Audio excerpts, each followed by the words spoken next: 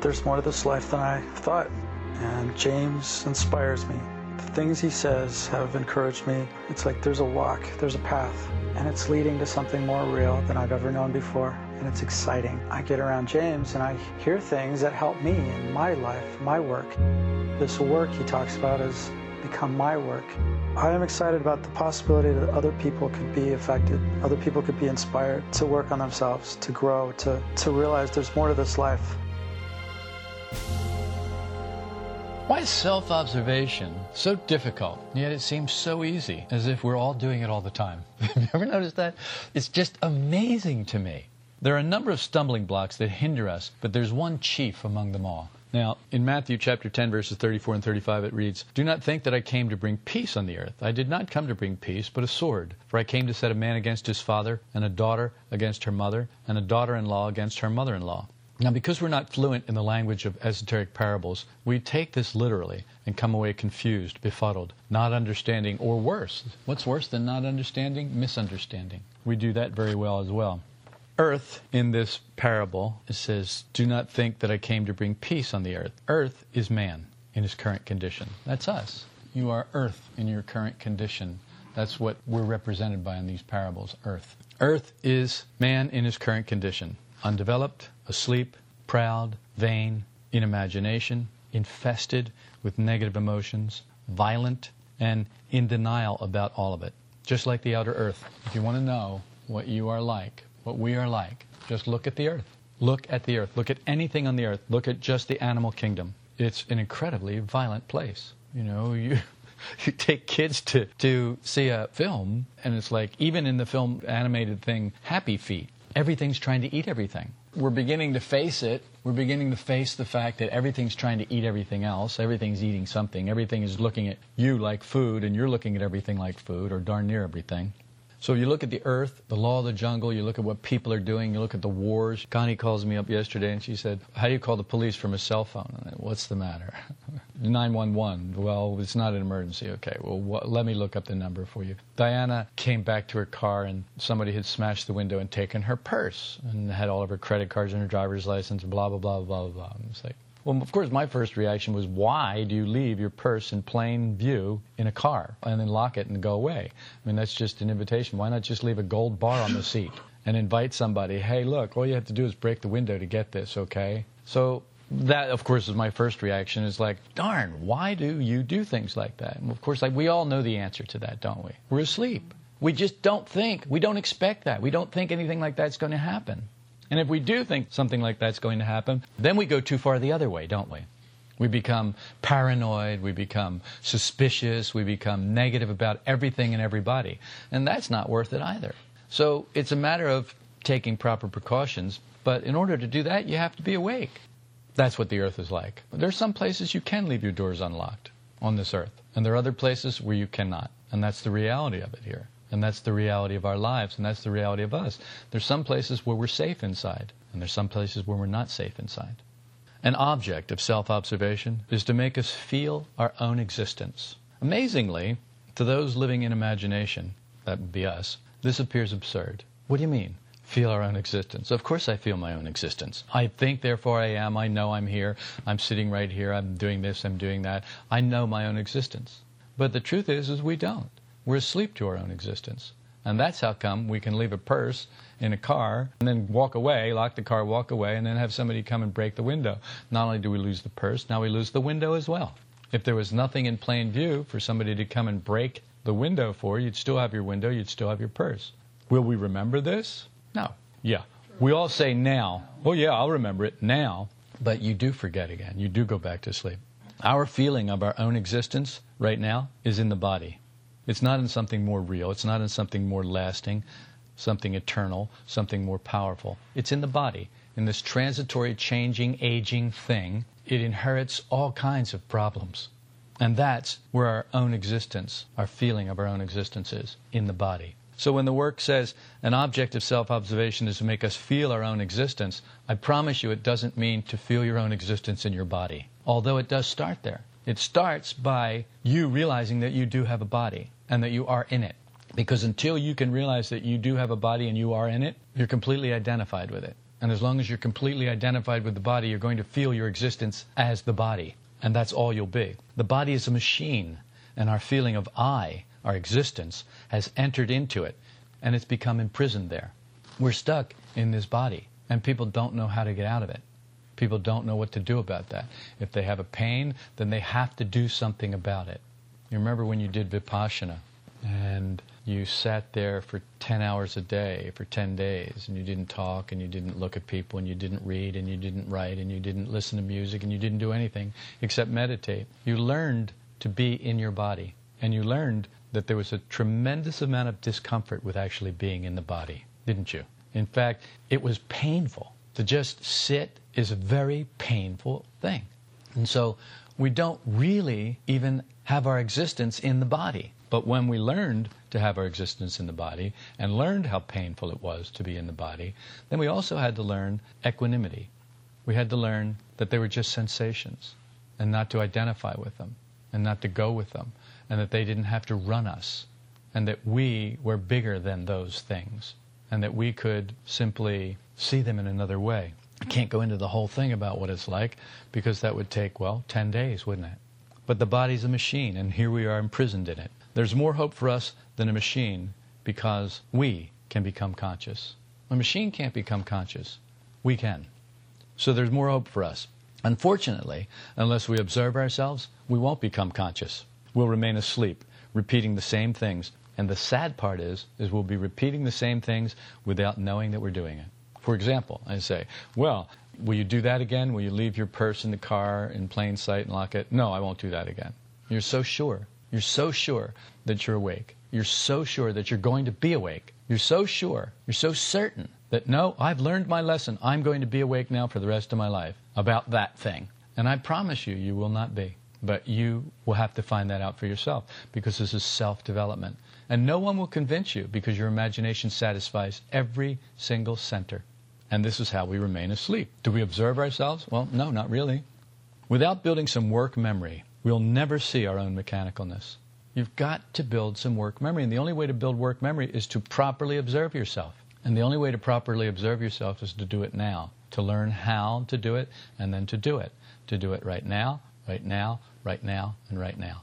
To set times during the day where you will absolutely do it, no matter what. Just like there are some people who've set up a meditation practice, and there are certain times that they're going to meditate, absolutely going to meditate, no matter what. Okay, so maybe not a lot of people, but I know one person who's going to meditate every single day before he does anything else. And he's proved that by doing it for years and years and years. And then I know one person who is going to meditate another time for an hour during the day, sometime between when he gets up in the morning and when he goes to bed at night.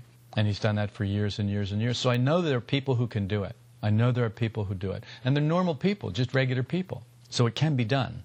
But without building work memory, just in the same way that we build a meditation practice, or that we build any kind of practice, we'll never see our own mechanicalness. We'll never see that as we are, we're mere machines. Astoundingly, many people believe that by observing themselves, they can either stop or change what they observe.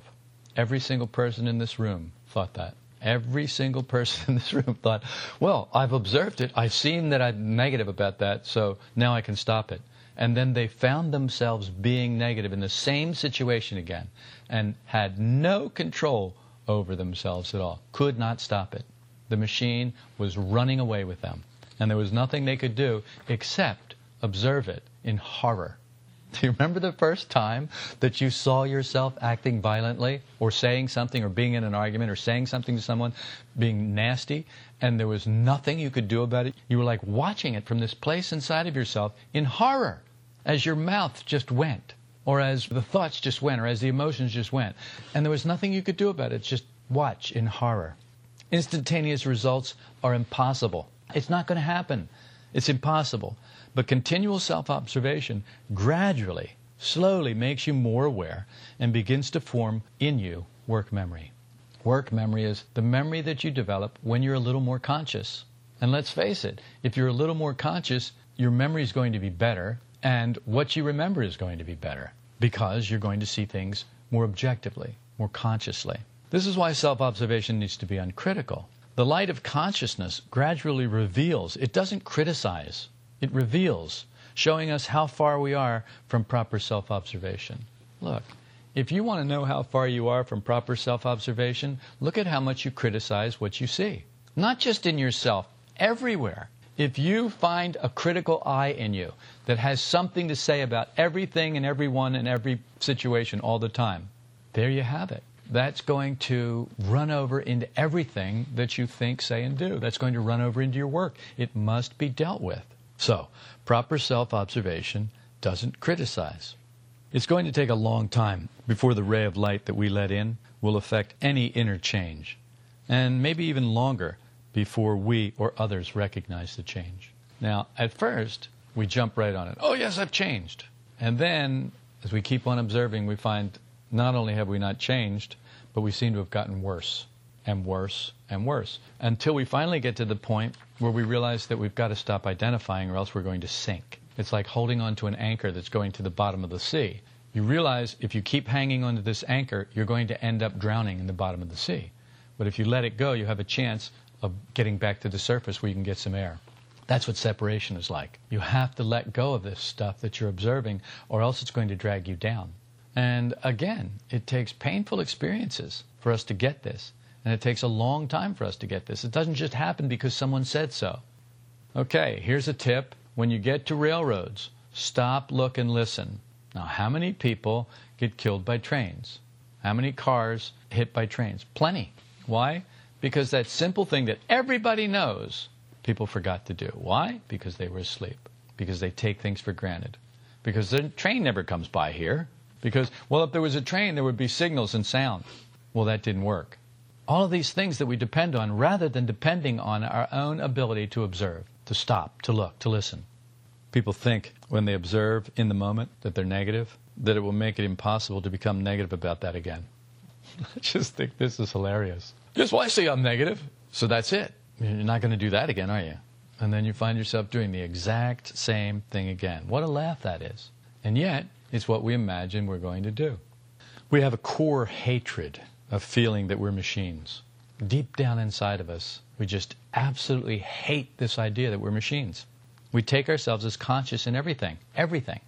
There's nothing that we're not conscious about. And even when we're unconscious for a moment and we catch ourselves in the unconsciousness, then we give ourselves a gold star for catching ourselves being unconscious and how conscious we are. People balk at the idea of being a machine, the concept, the suggestion that they're machines, not properly conscious.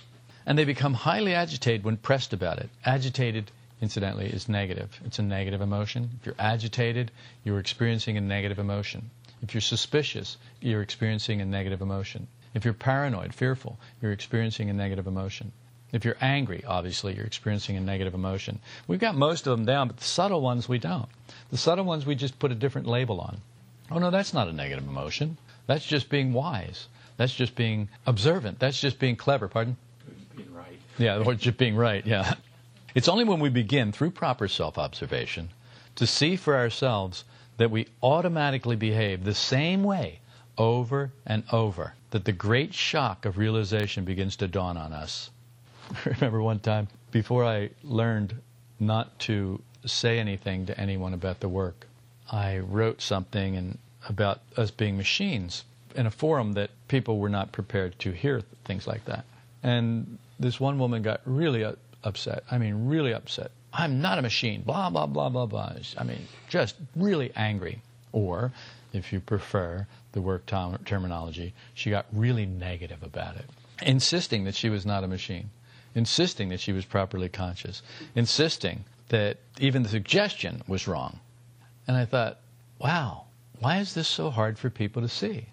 And it's because they have not seen it. It's so hard to see because we don't think it's there. Do you remember in that film, What the Bleep Do We Know? They talked about the American Indians or the indigenous, maybe they weren't American, well, I guess they were in the Americas, whether it was here or Central or South America, it was the Americas. The indigenous people, when the Spaniards got here and arrived in boats, big ships, well, of course, we call them big ships now. They weren't canoes, but they really weren't that big. If you ever look at the size of the boats that Columbus brought over, they weren't very big at all. They were You're like, oh my God, people cross the ocean in that? It's really scary when you think about it. These people were incredible. Just incredible to do something like that. Anyway, the indigenous people literally could not see the boats because there was no such thing. Does anybody remember the story? And there was one holy man or one guy who actually could see. And then he pointed it out to the rest of them. And then once the Spaniards got out of the big boat into small boats, then they could see them because they could see small boats, but they couldn't see big boats. Now, we listen to this and we go, no way, no way. But trust me when I say way. There are things that you do not see about yourself. You cannot see about yourself because you believe they do not exist. And you cannot see them. Other people can see them, but you can't see them. And to try and convince you will make you very, very negative. It makes people very violent and negative if they're pushed to see something that they can't see. That's the whole point of being a machine. People react so poorly to it because they can't see it. They're just not prepared to see it. It's just not there. So what do? We talk about it. At first we talk about it. We talk about our mechanicalness. We find examples of our mechanicalness. And then maybe we see in one little thing how we're mechanical. And then maybe that extrapolates to another thing and to another thing and to another thing. And one thing leads to another until we start to begin to understand that we are indeed mechanical. That we are really machines. That we are machines that are reacting to the events and the things that are happening in life. And we're doing it unconsciously, even though we imagine that we're conscious about it. It is a huge shock. In the beginning, it doesn't help much to hear we weren't born machines, but became machines without knowing it. It doesn't help much. It's like, okay, you're a machine, but you weren't born a machine. Well, whoopee-doo. So now somebody else did it to me. I knew I hated those people for a reason. I knew they weren't my friends. And then you're negative again. And there's no profit in that. Not for you, not for self-development. It may be fun to blame other people. It may be fun to blow off steam. It may be fun to break glass or a dish or something. It may be fun to punch a wall, punch a hole in something. I mean, I've seen people do it. So obviously they thought it was a good idea at the time. It's when we begin to see for ourselves that everything that we do, all that we think, all that we say, and everything that we feel is the work of the machine in us. That's when we start to hate being a machine. That's when we start to wish to be different. So if I introduce this idea of being a machine to someone, they insist they're not a machine and they're offended. But give that person a little bit of self-observation, an opportunity to see it in someone else first. Point out someone else's mechanicalness. Oh yes, well they're a machine. So then you do admit that people could be machines. Yes, that people can be, but I'm not. I'm conscious. Well, isn't it even possible that maybe there's some area of your life where you're not fully conscious? Oh yeah, well I guess it's possible. Well, would it behoove you? Would it be a good idea for you to find that area, to observe that area? Well, I don't think so. Why would it? I'm doing just fine. So you have to have this discontent. You have to get to this place where something isn't right, where you've come to the place of a good householder, where you realize that, okay, I'm doing everything that I need to be doing. I'm doing everything the way it's supposed to be done, and yet life is not satisfying me. I have everything that I'm supposed to have, and yet I'm not completely satisfied. This is not working. This divine discontent, as it were, is exactly the thing that helps to lead us out of this. It's exactly the thing that helps us to look at ourselves, to observe ourselves properly, or to begin to try and find out how to observe ourselves properly, and to find why it is that we're not satisfied, why it is that nothing in this world completes us. When we begin to loathe what we have become, when we see how wrong we are, how asleep, how mechanical force, energy begins to enter us, when we see how mechanical we are, that's when force and energy begins to enter us. When we see how asleep we are, when we start to really loathe it, when we realize this is no way to live life. Just that point right there, that's when energy starts to come in. It's like breaking the seal. It's like we are hermetically sealed. Victims, we've said before, are hermetically sealed. A victim can only stop being a victim from the inside. Nothing out there can ever convince a victim, someone who is being a victim, someone who has a mindset or grounded being as victim. Nothing out there can ever convince them. It has to be something that happens in here. This is probably the greatest example of self-development there is, the idea of being a victim. When someone's a victim, everybody else is to blame, and there's absolutely no hope for that person. No hope whatsoever, because they are completely, absolutely at the effect of everyone else and justified in it. You can hear them. You can see them. You can read about them. You can see them on television and on the radio. You can hear them on the radio. You can see people everywhere you go who are committed to being victims. Don't be one of them. If you are one of them, get out of it. The only way out of it is you have to get out of it. And one of the things is to start to see your mechanicalness, to start to observe just these little things, that you are asleep, that you're mechanical, that you're being run by life. When you really see it, you will begin to hate it. You'll begin to loathe it. You'll begin to eschew it. That's when the force will enter you. That's when energy will enter you. That's when change is possible. The depression that follows the realization that we've been behaving mechanically, like machines, driven by life events for years and years at first, is crushing. It's so depressing. I remember the big realization for me. I remember sitting, it was a conscious moment. I remember sitting out on the front porch of the house I'm living in, and all of a sudden realizing there was no reason to live, that I was absolutely not alive. I was not alive, that this whole thing, that my whole life had been wrong, that my whole life had been passed pretty much in sleep, that my whole life was about this acquired thing that I acquired all through life, and it was this huge monster that ran me, that controlled me, and there was nothing I could do about it. And I remember being so depressed and so broken, I just cried. And I could not be consoled. I remember Connie coming and saying, well, blah, blah, blah, blah, blah, blah, blah, and it didn't do any good at all. Because I knew the truth. And nothing that anyone else said was going to change that. I had seen for myself that I was a machine. I had seen for myself that I was all wrong. I had seen for myself that I had blown it, that my life had been pretty much wasted. It was crushing. It was so depressing, it was crushing. Now, some people have had that experience. Some people have not. Some people have it in varying degrees. Some people don't get it all at once. Some people get it piecemeal, a little here and a little there. Me, it's like when I did the 10-day, did 4 of them in 5 months. I had to really get it all right now. So some of us are like that.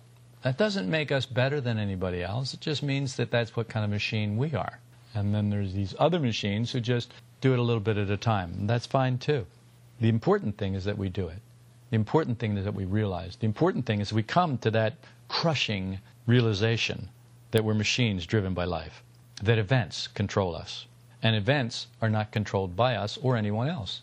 Events just happen, the only way that they can happen. Only then does change become possible. Only then do we begin to sober to the reality of our condition. Only then does change become even remotely possible for us. And it doesn't come in a hurry. You just don't change like that. Oh, I saw I was negative. Now I'm not going to be negative in that anymore. Oh, yes, you will. You will. The self-love weakens at this point, just a little, and it lets some force past its defenses. The self-love is like a phalanx. It's like an army. It's like a wall that won't let anything come through. Little by little, the shackles of self-love are loosened, making just a tiny little bit of movement possible for us. But just a little movement is all that it takes to get this going. You don't have to be able to change the world. You don't have to be able to change yourself overnight. You don't even have to be able to change being negative in general. Just change being negative in one area with one person one time. Just stop your mouth one time, and then look to the next time when you can do it. And then look to the next time you can do it. This is all done slowly, gradually. Don't expect it to all happen, bam, like that. It won't. You'll just get yourself in a funk if you do that. Though our condition is dire, it becomes possible for us to free ourselves from being imprisoned in a machine.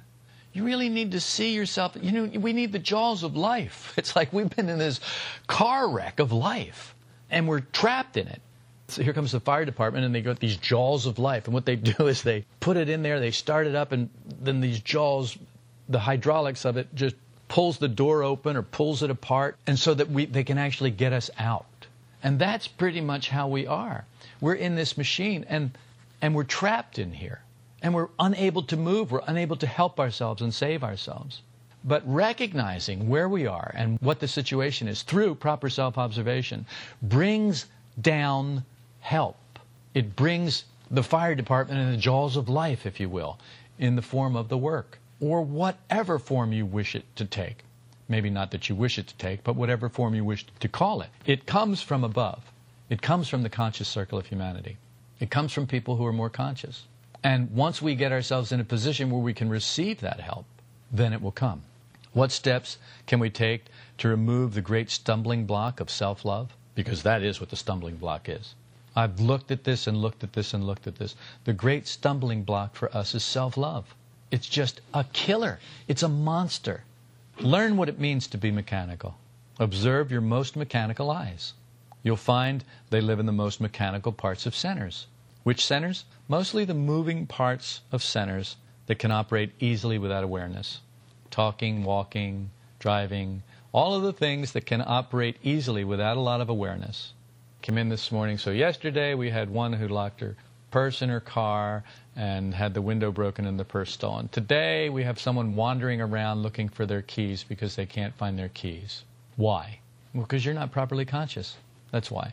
And you know that. You know you're not properly conscious, but what are you doing about it? Well, nothing until I have to. Well, nothing until I lose my keys. And then I'm going, oh, I'm not properly conscious. Why don't I stay awake? Why don't I pay attention? I know I had them when I came in. Well, if you know you had them when you came in, why were you out there looking for them? I mean, I always want to know this. If you know you had your keys, I know I had my keys when I came in the house, then why did you go out to your car looking for them? Because you didn't know. But we say we know, and we don't know. And so the first thing to realize is that when you're talking, you're being mechanical. Why? It's a moving center. Blah, blah, blah, blah, blah. It takes a lot of effort to be conscious when you're talking. A lot of effort. So I suggest you don't start there. I suggest you start with something easy, like opening and closing the door. You remember that one? And it's not that easy. But start with something easy, like opening and closing the door. Start with something easy, like when you go to the sink, do this or do that. Start with something easy, like when you go to brush your teeth, do something consciously. Don't do it the way you've always done it. Do some movement consciously. Pick some movement and do it consciously. Do it with awareness. You'll notice that it slows down. When I first started to try and be conscious when I talked, it was horrible. I thought I'd become a stutterer. There would be these long pauses where I think,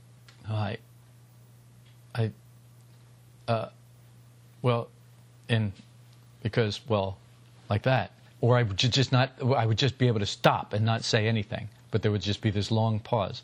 Well, what are you doing? Well, I'm thinking. Thinking about how I could possibly become conscious of what I'm saying and not just let my mouth run. So, learn what it means to be mechanical. Observe your most mechanical eyes. Like I said, they operate easily without awareness in the moving parts. If you're talking, walking, driving, moving, you're more inclined to be in mechanical eyes. That's how it is. So notice that. Go after that. Notice them. And rather than notice them and then move on to something else, keep on noticing that one over and over and over again until you know it like the back of your hand. Know them by name. Know them by sight. Know them by feel. Know them by the way they smell. Know them by the way, you know how when you go someplace where it rains and you can smell rain before it gets there? That's how you can be with mechanical eyes. You can smell them before they get there. You can smell that the atmosphere is the kind of atmosphere that mechanical eyes come out in. Just like when it rains, frogs come out. Just like when it rains, in Florida, toads would come out. And they'd be everywhere. They'd be everywhere, all over the place. When it rains, know that there are going to be mechanical eyes that come out. So when you are in moving centers, whatever the moving center is, any moving center, any small moving part of a center, whenever you're in it, whenever you're in the moving part of yourself, know that mechanical eyes are present. They're waiting, they're lurking, they're active. Know that and look for them, notice them. As you do, something will gradually begin to change inside of you. You'll find yourself strangely freer and able to stop behaviors over which you previously had no control whatsoever. Not a lot, don't expect a lot, but expect something. Expect that this work does work. Expect that if you make conscious effort, you will be benefited. You will be rewarded. Something will happen. There will be a payoff. Self-observation is the sword that begins to separate you from what you take as yourself. You remember what we talked about right in the very beginning when I said, Do not think that I came to bring peace on earth. I did not come to bring peace, but a sword. Well, self-observation is that sword, and the earth is us. And when we bring self-observation to ourselves, it's at that point that we begin to separate from what we take ourselves to be. And what we take ourselves to be is not what we are.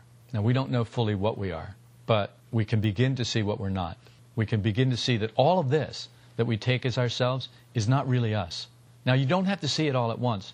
Just see a little bit at a time. That's what this work is about. It's not about instantaneous change. There are huge stumbling blocks, the biggest one being self-love. And then there are lots and lots of others. Lots of others. The sword separates you. The self-observation separates you from what is real. That's right. You're not real. You're a fiction. What you take yourself to be is a fiction. This cannot be said enough until it's seen and understood and accepted as fact. I will say this again and again and again for years, because we need to hear it over and over and over again, and we need until it sinks in, until we actually begin to see it. Maurice Nicoll said, everything real leads to real I. Everything false leads to false personality. And there you have it. So simple. The dislike of being a machine, being mechanical, gives us the force that we need to separate from the false. See your mechanicality. When you see it, you will not like it. When you don't like it, the force will enter you. The energy will enter you, and you will be able to change something. The illusion that we're conscious prevents this and keeps us fast asleep. The self-love stands guard over this possible realization like a bear guarding its cubs. This is why we justify all of our behaviors. This is why we must stop justifying ourselves if we hope to develop. You are not going to be able to observe yourself properly if you continue to justify yourself. Let it go. Be wrong. Take the risk of being wrong. Often the practical application of these ideas sounds like it's going to be easy. The ideas sound great. When we actually run into a situation or a person who's being a little more difficult than we'd like, we find it's not as easy as we thought it was going to be. If you've hit a snag with some aspect of this work and its practical application in your everyday life, I invite you to write James at solidrockvista.com. Sometimes a fresh perspective is all it takes to get us back on the right track.